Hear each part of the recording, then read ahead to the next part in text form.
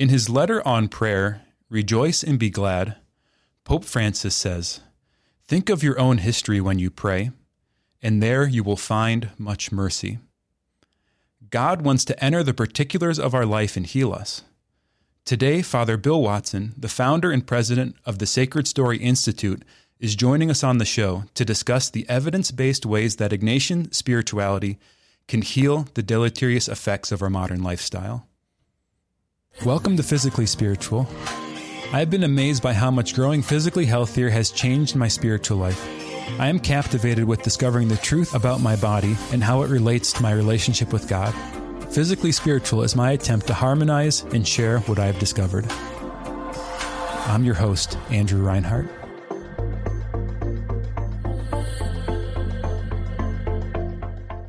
Welcome back to Physically Spiritual, everyone. Before we get started, a few pieces of housekeeping. I want to draw your attention to our show notes. We make an effort to have the best show notes in the Catholic podcast world, so everything we quote or reference in the show you can find in the notes, including links to more information or how to go deeper on the topics. In the notes, I also correct my errors. I often misspeak, so watch out for those too. If you are interested in supporting anything we do here at Awaken Catholic, consider joining the Awaken Nation. To become a member of the Awaken Nation, go to awakencatholic.org/donate. Here at Awaken Catholic, we're also partners with the Hallow app. Hallow is the only Catholic meditation app to help you find peace and grow in your spiritual journey. Go to hallow.app/awaken to join. And if you're interested in going deeper in the topics we discuss on the show or want help supporting or applying, in support applying any of the ideas we discuss, you can find my blog and coaching practice at becominggift.com. So with that, welcome to the show, Father Bill. How are you this morning? I'm very well here. We're between rain breaks in Seattle, but we're thanking God for the rain from all of the fires that we had. So, oh, praise God! I'm happy that you're well in the midst of it. And was everyone in your team in orbit safe through all of the natural disasters that have been there? Yeah, including the Chop Chaz zone, which is 3 blocks. I can see it outside of my office window here. Well, praise God for the summer of love that we had in Seattle. Right. Yeah, it's strange events in the world that we have today. That's right. We're just trusting that God's got a plan and He's coordinating things at a very high level. Amen. Well, just a little bit for the audience about you. Father Bill Watson specializes in building enduring Ignatian-based programs that stand the test of time.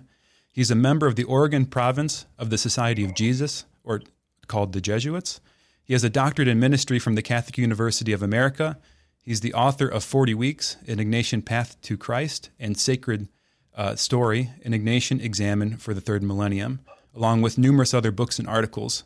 He is the founder and president of the Sacred Story Institute. Anything else you'd want the audience to know about you, Father Bill? I think that's good. We'll just, we can introduce them to me as I talk in terms of the different things that we're going to share today. Excellent. Well, a little bit about the Sacred Story Institute. The Sacred Story Institute helps individuals and faith communities encounter Christ as the divine physician who heals us in body, mind, and spirit. And they do this by focusing on research-based programs, time-tested program development, and a holistic approach. So if you're interested in learning more about the Sacred Story Institute, you can go to sacredstory.net. They're available on social media platforms at Sacred Story Institute, and they have a podcast on SoundCloud called Sacred Story. So with that, Father Bill, I wanted to start out by just talking about the name of the Sacred Story Institute. Where did that name come from? Well, the Institute was going to be using the Ignatian spiritual discipline of the examination of conscience as a day-to-day practical tool for people to stay in contact with Christ, and also as a method for ongoing discernment. And so I needed to come up with some title that would be attractive to people, and I didn't think the Institute on the Ignatian Examination of Conscience had much market throw weight. And then I discovered that, narrative theology is very powerful. People are interested in their own narrative, their own life. They like to examine themselves, which is the self-examination of the examination of conscience. So I came up with the concept of story, an individual's own story and how it connects to the cosmic story of Christ's redemptive work in the world. So I settled on the title Sacred Story Institute. And it seems to strike people very positively. And I'm happy that I've felt inspired by the Holy Spirit to choose that name instead of something more academic sounding. Yeah, on behalf of the Catholic community, thank you for not picking a long, obscure acronym, nor choosing some erudite Catholic terminology that no one understands. Right, exactly. I love that idea of sacred story because our faith really is about a story. It's the story of salvation, the story of God's involvement in the world, but then even beyond that, how we're invited into that story. So I think that Ignatian Examen prayer is a great example of how we enter into that story, which is really, I think, an attunement to the truth of our lives, taking time to notice how God has been involved. So for the audience, would you just maybe say what the Ignatian Examen is and kind of maybe a quick explanation of how to do that? The Ignatian examination of conscience is a discipline that Ignatius describes in the spiritual exercises at the beginning of the exercises, but it became a tool, a pastoral tool of the Society of Jesus in its first 200 years. It's a 5-movement, 15-minute spiritual discipline that it's very pragmatic and highly focused. And it invites you to center your life first in thankfulness and gratitude, becoming thankful for God's creative work in the world. Ignatius said late in his life that he thought the greatest sin that somebody could commit was a lack of gratitude. So missing the gift given, the gift of life, the gift of creation, the gift of life with God. So you begin in a moment of prayerful thanksgiving and gratitude for the gift given. I call that movement creation in Sacred Story, the Sacred Story methodology. The second movement is presence, becoming mindfully aware of the movements of the spirits in your life from the last time you had done this discipline. I do one at noon and I do one after dinner. Ignatius advised twice a day for Jesuits. In fact, it's the only spiritual discipline mandated for Jesuits in the constitutions of the Society of Jesus. And he thought it was so important. He did it briefly every hour on the hour until the day that he died, as a way to attune himself to the working of the spirits and the enemy of human nature in his day-to-day life. Because the spirits, Holy Spirit, and the enemy of human nature, Ignatius's brilliant title for Satan, are active 24/7, inspiring us to choose the light, or on the other end, to choose away from the light and toward the darkness. So the presence movement, the second movement, is becoming aware of the movements of the spirits in your life connected to particular events, thoughts, words, and deeds, and kind of where you are at that moment. And then Ignatius focused on the faults that one had encountered in the living of their life of the gospel, because he thought focusing on the faults would help one grow more effectively spiritually. So it's like, if you are practicing a golf swing or a tennis serve, you're not interested in what you're doing well. You're interested in what you're not doing well so that you can improve it overall. So the memory, which is the third one, creation, presence, memory, is you're reflecting back over the course of the day on the faults that you encountered, and you're remembering what they were and how they moved you away from faith, hope, and love in your life, your walk with Christ. So you're remembering the specific event from that last period of hours. Maybe it was 12 hours, maybe it was 7 hours or 10 hours.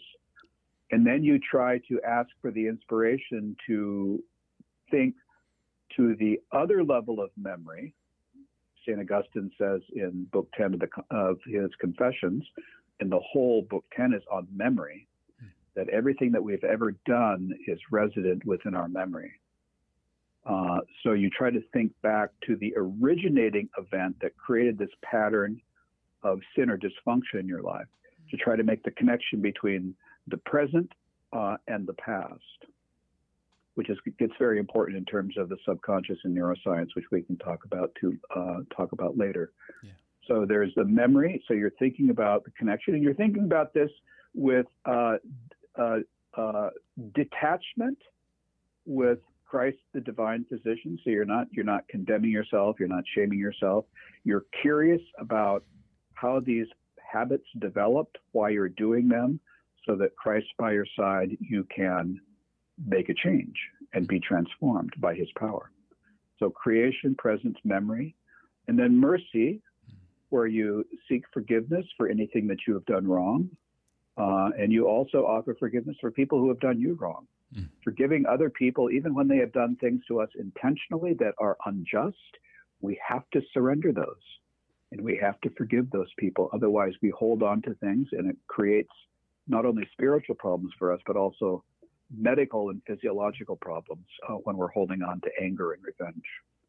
And then the fifth movement, called eternity. Ignatius was always focused on our eternal life with God, and that everything we're doing in our day-to-day lives is moving us towards that eternal banquet. So it's a rededication of my Christian spiritual journey toward the eternal goal. And I always end with an Our Father, and I like to say before I do the Our Father, eternal Father, strong to save, guide me along the everlasting way, make my life produce fruit that endures to eternity. And then I pray my Our Father. So it's creation, presence, memory, mercy, and eternity. And the discipline itself, the 15-minute examination of conscience, is actually a compression of the entire spiritual exercises, the 30-day spiritual exercises. They're the movements that you would go through over a very gradual period of time in the spiritual exercises.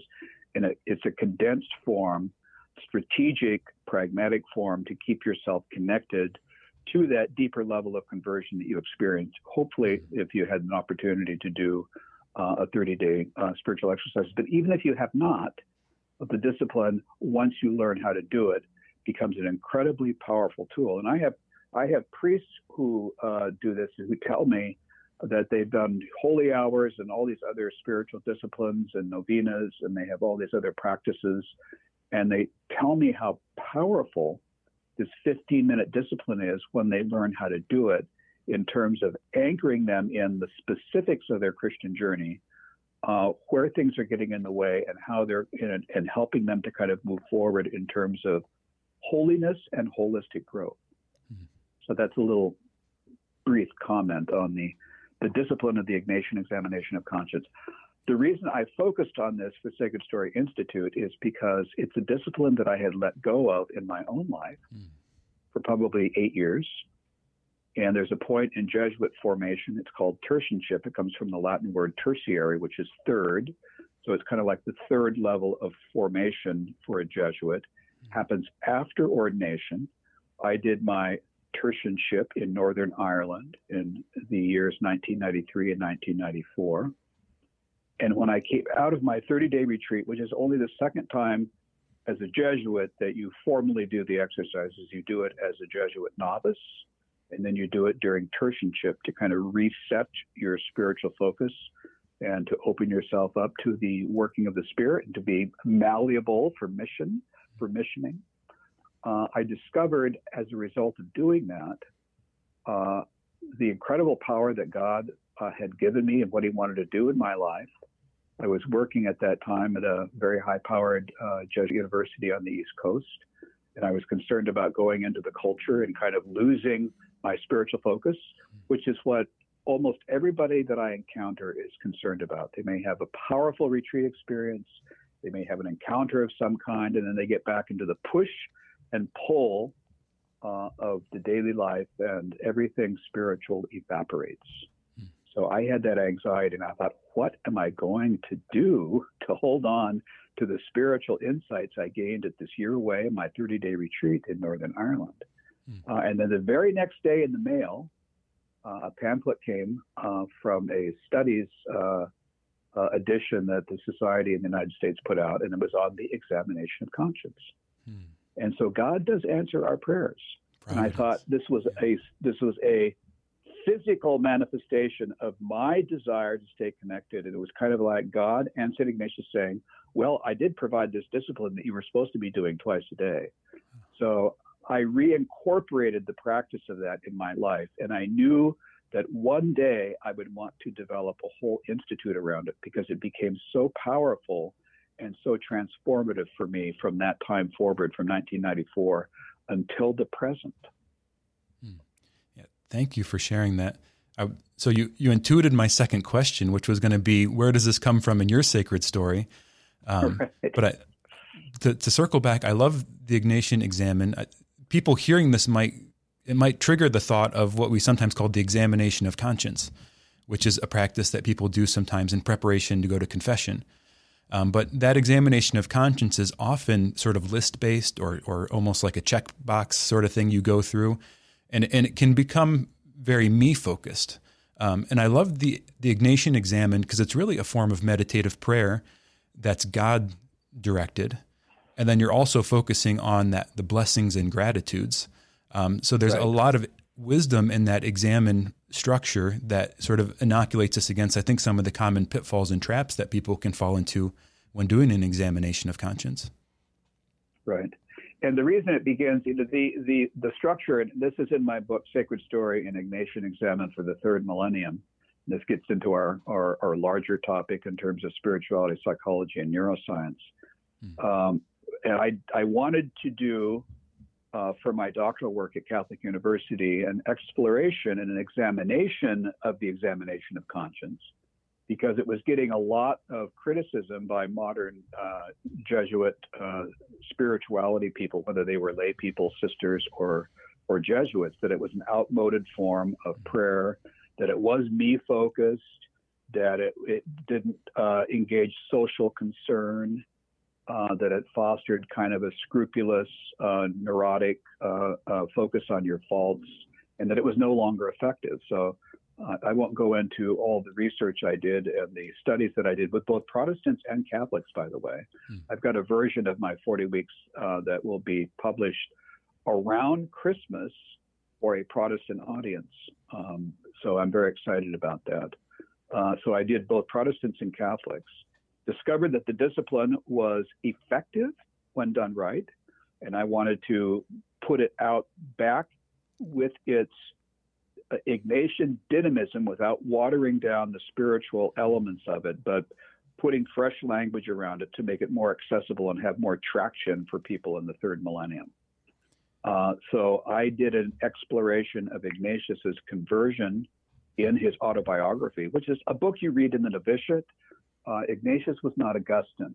It's not great literature. It's very short. It's very dry. And this was another mystical gift because when you do a doctoral dissertation, you have to come up with your topic and you have to give an explanation of what you're going to do and kind of the ordering of how your dissertation is going to go. So my first chapter that my doctoral committee approved after 3 months of questioning every semicolon and period and verb that I had in my page and a half, 2-page description for what my dissertation was going to be about. They finally approved it. My first chapter was going to be an exploration of the historical sources on how Ignatius developed his own unique version of the examination of conscience, because his was different than anything that had come before. So I start getting into my research. Now, I couldn't find anything. I found a reference from like a 1908 Catholic encyclopedia that said, basically, Ignatius's version of the examination of conscience was unique to himself. And in the Jesuit Dagobert, his History of the Society of Jesus, basically the same statement, but no explanation. I thought, I can't go back to my doctoral committee and say I can't do chapter 1, my dissertation. So I was inspired. I picked up the autobiography, which I hadn't really looked at since I was a novice, and I started going through it. And I started seeing all these things that I never even had seen before. And I thought, this can't be true. Is it? And it just was like insight after insight after insight after insight. And I was doing all this reading in neuroscience and psychology at the same time. So it's again, God inspires your conscience when you're seeking and gives you answers and answers your prayers and gives you insights. And this is, I tell people to have hope that anytime I've ever asked for anything from God at all, he has always responded to my prayer, not in the specific way that I may have been asking, but in ways that are always better and get at the core of what I'm really looking at. Yeah. So I discovered all of these things in the autobiography about Ignatius' conversion that are in the first 100 pages of Sacred Story.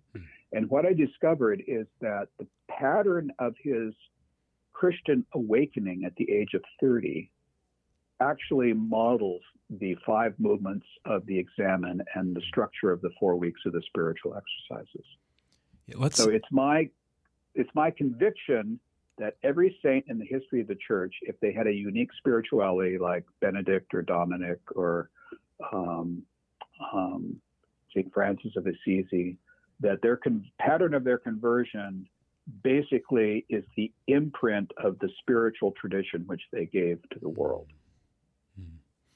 Yeah, I love that.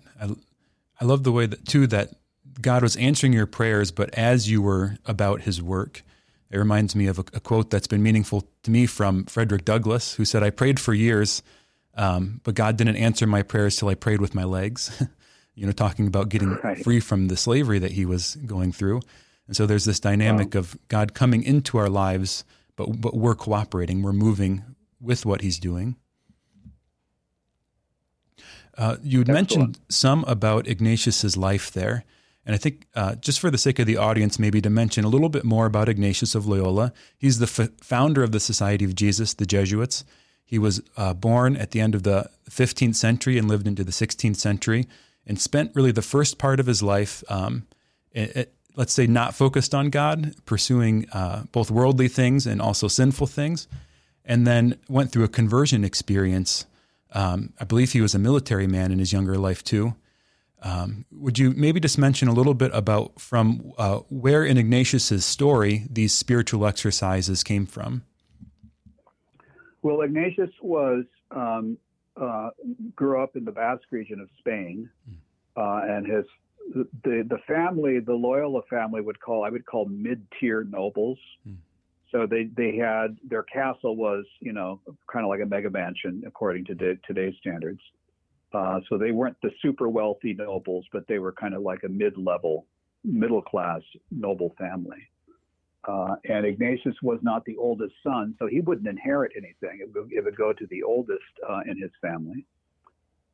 His family was reflexively Catholic, but I would say not necessarily bearers of the moral tradition of the Catholic Church. His mother died in childbirth. His father died when he just turned 16. His father was an adulterer. He had another older brother who was a priest, a diocesan priest, who had several illegitimate children. Ignatius was quite dissolute in his life. He decided that he wasn't going to stay in the family, that he was not going to become a cleric, which is what his older brother wanted him to be, to find his, to basically make some name for himself. And he decided to use family connections, and he ended up at the court in Madrid. And at the age of 30, as a soldier for Spain, found himself on the walls of the medieval town of Pamplona with 400 Spanish Basque soldiers facing basically a huge crowd of about 10,000 French who were superiorly armed. And if people haven't been to Pamplona, this is where the running of the bulls are. You can still see the medieval walls, which are quite high. So these 400 soldiers would have been at the top, and the French would have been attacking the wall and trying to get up into the city. But Ignatius persuaded the knights, it says, and this is the opening lines of his autobiography. So he's basically pegging himself as a hopeless narcissist and a person of profound vainglory, searching for his own fame by using violence and the sword. So he said he was able to persuade the commander and every single knight to engage this, what basically was a foolish battle. So he had apparently, even though his stature was probably about 5'7", 5'6", had a very, very commanding personality who was able to persuade all these people to do something that was impossible. A cannonball hits his leg is shattered. He's the first person injured. Everybody on the Spanish side loses their courage. They surrender. It's the age of chivalry. Ignatius is taken back to his family home on a litter by the French. So it was kind of an age of chivalry. So you surrendered, and he was taken back by his forces that had captured them. His leg was not set properly, so it had to be reset, which was very, very painful. And then as he was healing, the bone had not kind of been set right, and it was protruding from his leg. And this is a guy who was planning on going back to the court in Madrid. Oftentimes there's kind of a Jesuit saying that, the Jesuits gained a saint at Pamplona, but he certainly wasn't converted at the time of his injury. It was during his recuperation that his conversion came, because he fully intended to go back to the court, and he was shocked that his legs would not look good in his stockings. So he ordered that the bone protruding from his leg be cut off, which I would describe as a dangerous cosmetic surgery, which much alarmed his older brother. And of course, there's no anesthetic, so you just kind of, grit your way through it. So he nearly dies from that surgery. And then he reflexively prays to St. Peter, to which he had a devotion, and he miraculously starts to get well that very night. So that puts him on the road of recovery and the road of fantasy and imagination for 2 to 3 months. And he asked his sister-in-law, Magdalena, to bring him books of chivalrous romance, which were very common for his class. I like to describe them as a cross between a Harlequin romance and a Tom Clancy thriller. Basically, the exploits of knights winning the hands of ladies in waiting. So it's kind of all this kind of soldierly stuff and romance. Nothing was available in the Loyola family home except a book called The Golden Legend, which was all the miracle stories of the saints, the Wolf of Gubbio and St. Francis, the miracles that Dominic and Benedict had done, and a copy of The Imitation of Christ. So he's recouping, and anybody in our audience who has ever been sick and realizes that there may be 500 channels on cable, but there's really nothing to watch, and you've gone through all the magazines and you're bored and you don't feel well. So you start to have room to pay attention to what your fantasy life is about. So he had 2 sets of fantasies that he realized, that he describes in the autobiography. One was what he called his vain fantasies, where he was imagining going back to the court in Madrid. He was going to basically thought he was going to be able to persuade King Ferdinand and Queen Isabella, who were the king and queen of Spain at the time, to give him their daughter in marriage. So his ego was still very much intact. And he had a very grand idea of his own self-worth. So he fantasizes for hours on end about how he's going to do this. And then he has the other fantasies that are coming from The Golden Legend and The Imitation of Christ. And so his ego fantasies switch from the vain to the spiritual. He says, well, maybe I'll go to Jerusalem and I'll eat nuts and berries like the saints did and do all of these fasts. And so he starts to get enamored with the spiritual stories that he's reading. And mind you, he's 30 years old. He and a friend of his had almost killed a priest during a drunken binge one night, a priest of a family that the Loyalists had a bloodlust against. We can't confirm if he had an illegitimate child. His life in the court certainly would have made that possible. So he's hot-headed. He's vainglorious. He's dissolute. He was also addicted to gambling, and that's also in the very first two paragraphs of the autobiography that he dictates to the Jesuit brother who wrote it down. So not much material here for a saint. Yeah. So he's thinking about these holy things.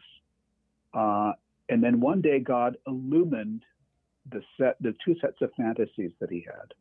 And I'd like to tell everybody who's listening, you have a fantasy life, you have daydreams, and they only have two directions. There may be a million subplots, but they're either inspired by the light and the Holy Spirit or by the enemy of human nature. And they're either going to move you towards God or away from God. So he realized that he was paying attention to these two things, and he understood that they both entertained him during the act of fantasy. But one day he noticed this difference. He said when he put aside the vain fantasies, he felt empty and dissatisfied. But that day when he set aside the hours of fantasizing about how he would mimic the saints, when he put those active fantasies aside, the after effect was peace and contentment. And he knew from that feeling, again, a graced insight, that was his authentic self. And then he started in full speed ahead, moving in the direction that those holy fantasies had dictated to him by their peacefulness and contentment. And this is the genesis of Ignatian discernment and the discernment of spirits, and all of the rules in the spiritual exercises. They all follow his insights that God has given him as he's moving and progressing forward. So his awakening at this moment, so he's at a moment of peace. This is the beginning of the exercises, gratitude and thanksgiving for creation given, and also the first movement of the examination of conscience. He's in a moment of peace, contentment, thinking about holy things. And as soon as this insight about what is authentic in terms of the direction that he's supposed to be going in, and that he decides with the full commitment of his will that he's going to move in, he is suddenly opened up to the sin of his past life. And he says in the autobiography, he realized that he had needed much penance for his past sins. So it's actually the thankfulness and the gratefulness and the acceptance of mission that reveals to you what is amiss in your life. It's very, very gospel. It's like Jesus, Peter's on the boat, they get the great draught of fish. Peter realizes the miracle, the gift given, and he turns to Jesus and he said, "Leave me, Lord, I'm a sinful man." So the Ignatian spirituality is so transportable because it's really anchored to the way that the gospel conversion stories go, and it makes them very accessible to people. So he has this sense that he needs to do penance for his past life, starts to do that to make amends, and then he has this great desire to go on pilgrimage to Jerusalem. So that whole movement, which was then repeated the next day with a mystical vision of the Blessed Mother and the Christ child, graced him, opened him up to where he needed conversion, and then propelled him to this idea of going to Jerusalem. That is the whole movement of the spiritual exercises, and it's the very structure of the examination of conscience. And it comes very much out of his initial awakening, and then we won't get into all the rules for the discernment of spirits, but they come out of those first 2 years of his very formative experience of God working with him and enlightening to him to what was holy, true, and good about himself and about how Christ wanted to work in the world and in each one of us.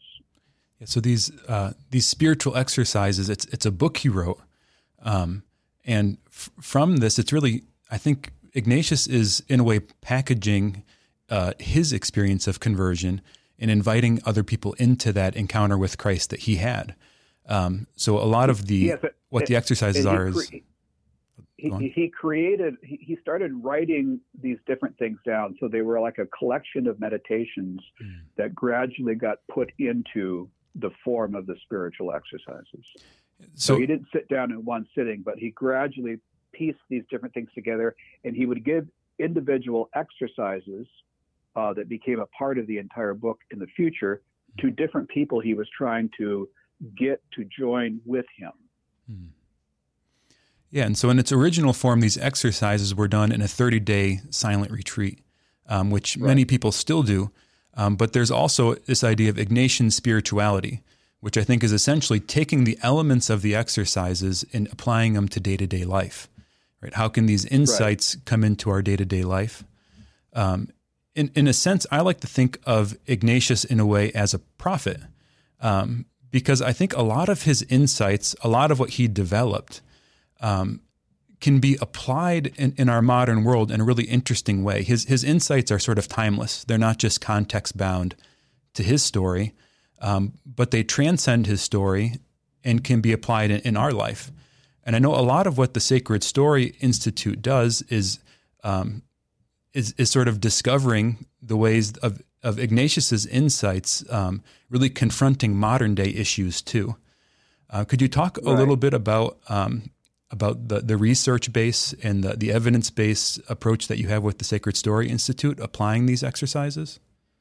Yeah, what I wanted to do, there's very few people that will take the time anymore for a weekend retreat, let alone an 8-day retreat, let alone a 30-day retreat. And I just saw that progression of the busyness and the crowdedness of life, especially when our smartphones, our dumb phones came in.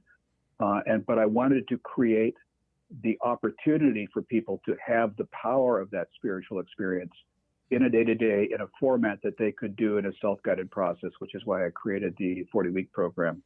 So after I did my doctoral work, founded the Institute, then published the doctoral dissertation in a popular format that was accessible so that it would be kind of help to people to understand how Ignatian spirituality is pieced together and how it comes out of a very organic process of conversion so that people could have kind of the feel of that.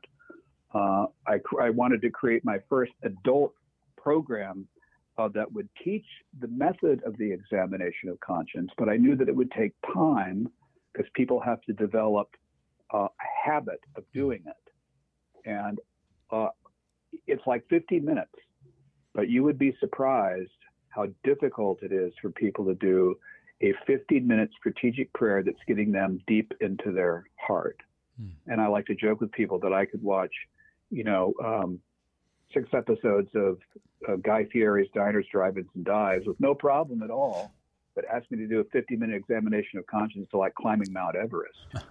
So I wanted to create this process. So what I did, and I've always evaluated every program that I've ever developed. That goes back to when I was in Jesuit Scholastic in Portland, Oregon, at our high school there.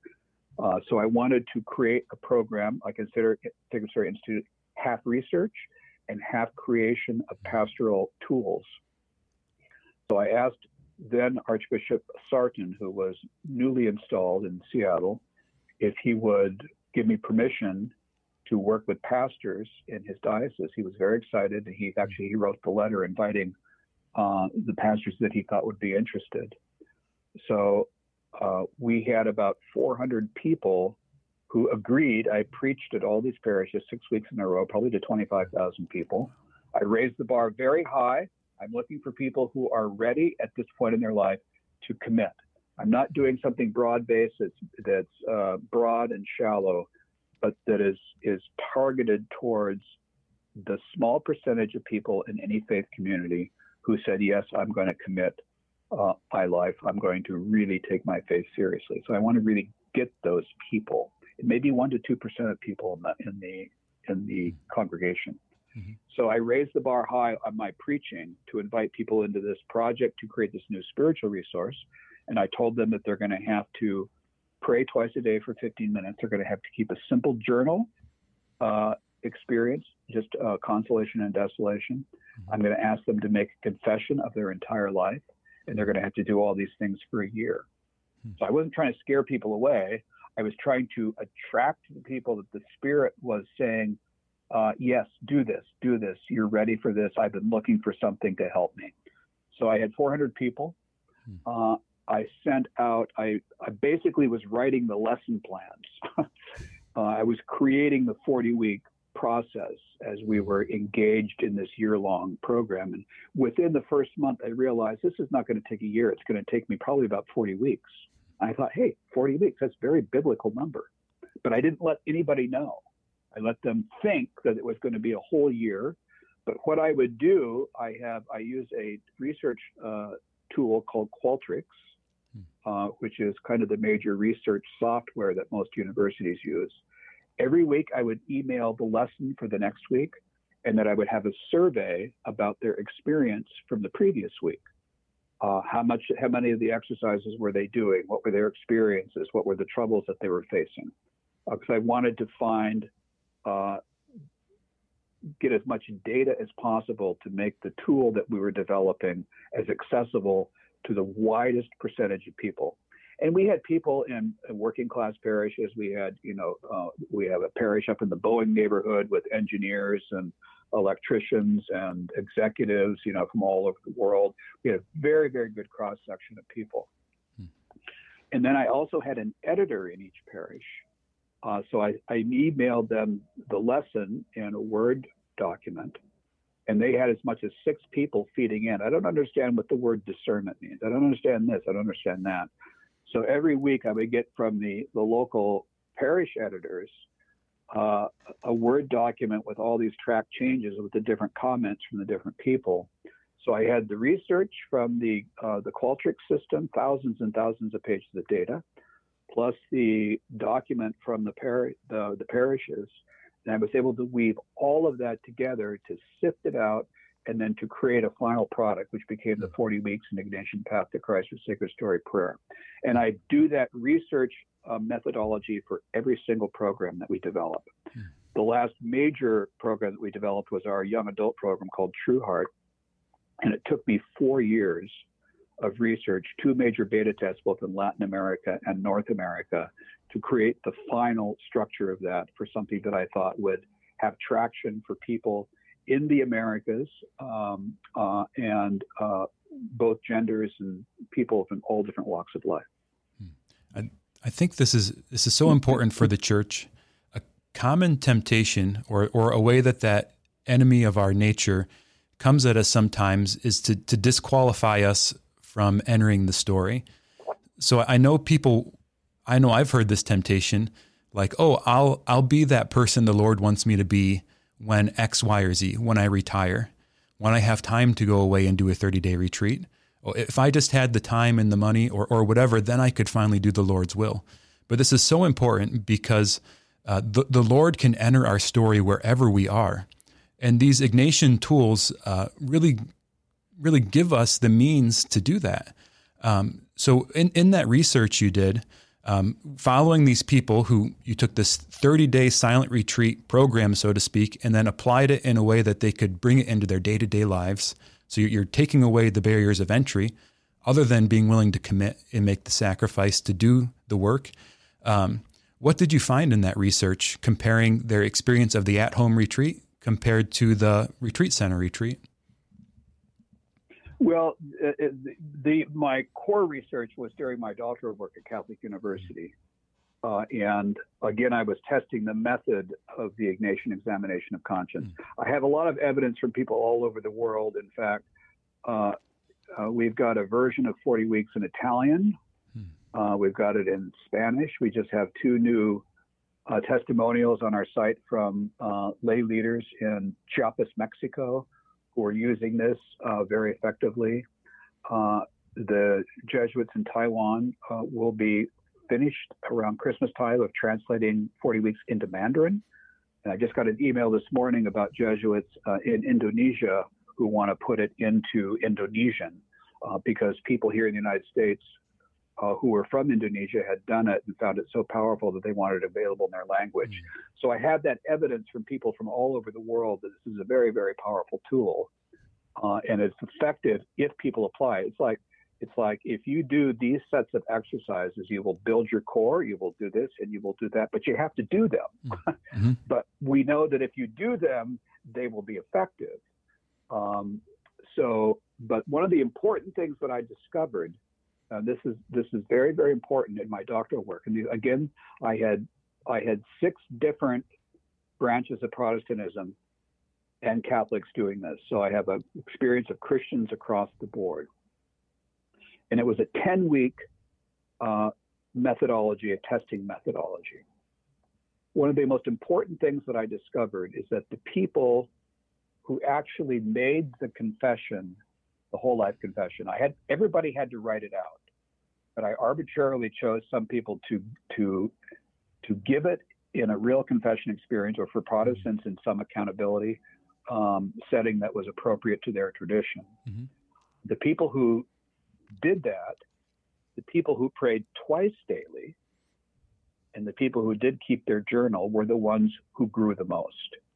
So the application of the disciplines was evidence-based in terms of the impact. And I was looking at 5 different indices of spiritual growth, and I don't want to get into those over because it'll take too much time to explain them. Yeah, well, but that's important in the research. I was going to say it's important in the research because there was a dose and effect response, so to speak.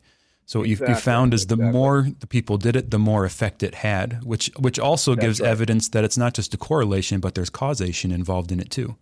That's right. And this is one of the other very, very interesting pieces of data that I had in terms of the actual metrics for growth, that the people who grew the least over the 10-week period on all the 5 different indices I was looking at had a very, very high sense of themselves. They felt very spiritual, and they felt very self-satisfied. The people who had grown the most, those who probably had gotten more deeply in touch with who they really were and where they needed to be saved, I would say, to use a language that would be accessible to Catholics and Protestants, they had a much more modulated sense of who they were. They were more humble. And that led me to believe that people can be doing spiritual things and feel holy, but not be growing. And that's the great deception that Jesus, even gets at in the scriptures with many stories with the scribes and the Pharisees. Yeah, and bringing up there's a lot of people creating spiritual things, even in the Catholic Church, that are very popular, but are they actually helping people grow spiritually? Yeah, you will know them by their fruits. You'll know them by their fruits, definitely. So we're getting short on time, but I wanted to circle around to one of your other programs, the Sacred Story Youth Program. You have a great video out called The Neuroscience of Faith. And what you talk in there a little bit about is the deleterious effects of an overuse or abuse of technology, especially on young minds, and then how bringing the Ignatian exercises into children's lives can counteract those deleterious effects. Yeah, and I would say for your listing of sources, it's too big to go into it now, but there's a book that at least the leadership should read by an emerita from the business school at Harvard, Shoshana Zuboff, Zuboff, called The Age of Surveillance Capitalism.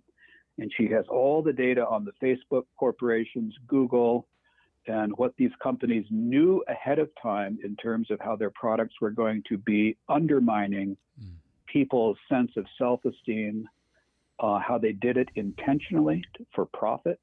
She calls them instrumentarians. And she says that, this is on page 470, she said, industrial capitalism depended upon the exploitation and control of nature, with catastrophic consequences that we are only now recognize. And she calls surveillance capitalism, these people like Zuckerberg and Google people, surveillance capitalism, I suggested, depends upon the exploitation and control of human nature. The market reduces us to our behavior, transformed into another fictional commodity and packaged for others' consumption. So basically, she said they're harvesting our human nature for their own profit, and they didn't tell us what they were doing. And Facebook knew that their product was creating anxiety in children, and yet they continued to do it and not tell people what was going on. So these are really evil people that will come out one day.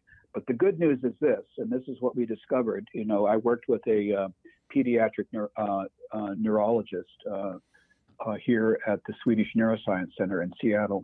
Dr. Marcio Meneses. And what he pointed out, he gave me a lesson basically in neuroscience to show how the interaction of children and all of us, but children and young adults specifically, because their brains are more formative and forming and in formation, that the interaction with technology basically it rewires their brains in very, very negative ways. And it makes them difficult to access what is most human in human nature. And it creates anxiety and depression. But we also have evidence from neuroscience that meditation and prayer basically can reverse the negative effects of what is happening with technology interaction and consuming it at such vast quantities on a daily basis, up to 8 to 10 hours a day now for people between their computer screens and their phones, which is really undermining us. And it's making us incapable of focusing and hearing what's happening spiritually inside of us. But meditation can undo that, and we have neurological evidence that it can thicken the cortical part of the brain, so it can basically undo what technology is doing. So it's kind of like God had a plan, kind of probably maybe foresaw, but God always gives a way out based on how he has made us. So I think that's the very good news. And so my goal was not to get people off of technology, but my goal was to get them to pray once or twice daily with a very specific spiritual methodology that can give them access to what is most human in them, where God is residing inside of them, so they can make choices that are grounded in the Holy Spirit and moving their life, the direction of their life, the direction of their story towards the sacred and away from the profane. And doing that, they will find joy, peace, light, happiness, serenity, and love. Amen. I want more of all those things. I do too. Yeah, this connects with me because sin destroys human nature. It damages human nature, and God comes to heal and perfect our nature, building on it with his grace. So what we're finding, I think, more and more is that the information that these companies are utilizing, they're really damaging our nature further in order to make money or reach their own ends. So I really think it's incumbent on us as people in the church to use that information, right? As Catholics, we believe in the symphony of truth of faith and reason, right? So we can use that same information about human nature to build the kingdom, to heal human nature, and to give people what they're truly longing for. And the more we make that connection explicit, and the more we make it simple for people to realize that the practices of the faith actually make great sense in light of what we can discover through reason, and not just some faith, a leap of faith or something like that, that I think people can take up these practices, and more the faith can be relevant to fit the context of what right. people need. Yeah, if we could, there's a lot of young people have walked away from the church because they don't think it's relevant or has anything to do with who they are as people today. But we can give evidence for the fact that it does. And that the very things they're looking for in the culture today, which they're not finding, young people are very stressed out, very unhappy, very dissatisfied, even with all the freedoms that they have. But there is something with regards to our spiritual disciplines, the work of Christ and the Holy Spirit inside of us, and how he's calling to us to surrender. And that's the reason why I call my young adult program True Heart, because people want to be authentic. They want to be authentically themselves. They think somehow that the church and the Catholic Church prevent them from being authentic. And a lot of it has to do with people wanting to rewrite their own narrative, in terms of, gender ideology or whatever, that I can basically declare who I am, but you can't, because God has made us in a certain way. But you can find what is most authentic about yourself if you surrender to that interior light that God has placed there. And it's not like somebody from the outside telling you, you're going to do this. It's saying, please take the time to listen deeply, which is basically the definition of the Latin word obey, obediere, to listen deeply. You take the time to listen deeply to your own conscience, and you will be convinced what is most authentic. And you don't need somebody outside as a policeman, either in social police or Catholic police, telling you what to do and forcing you to do it.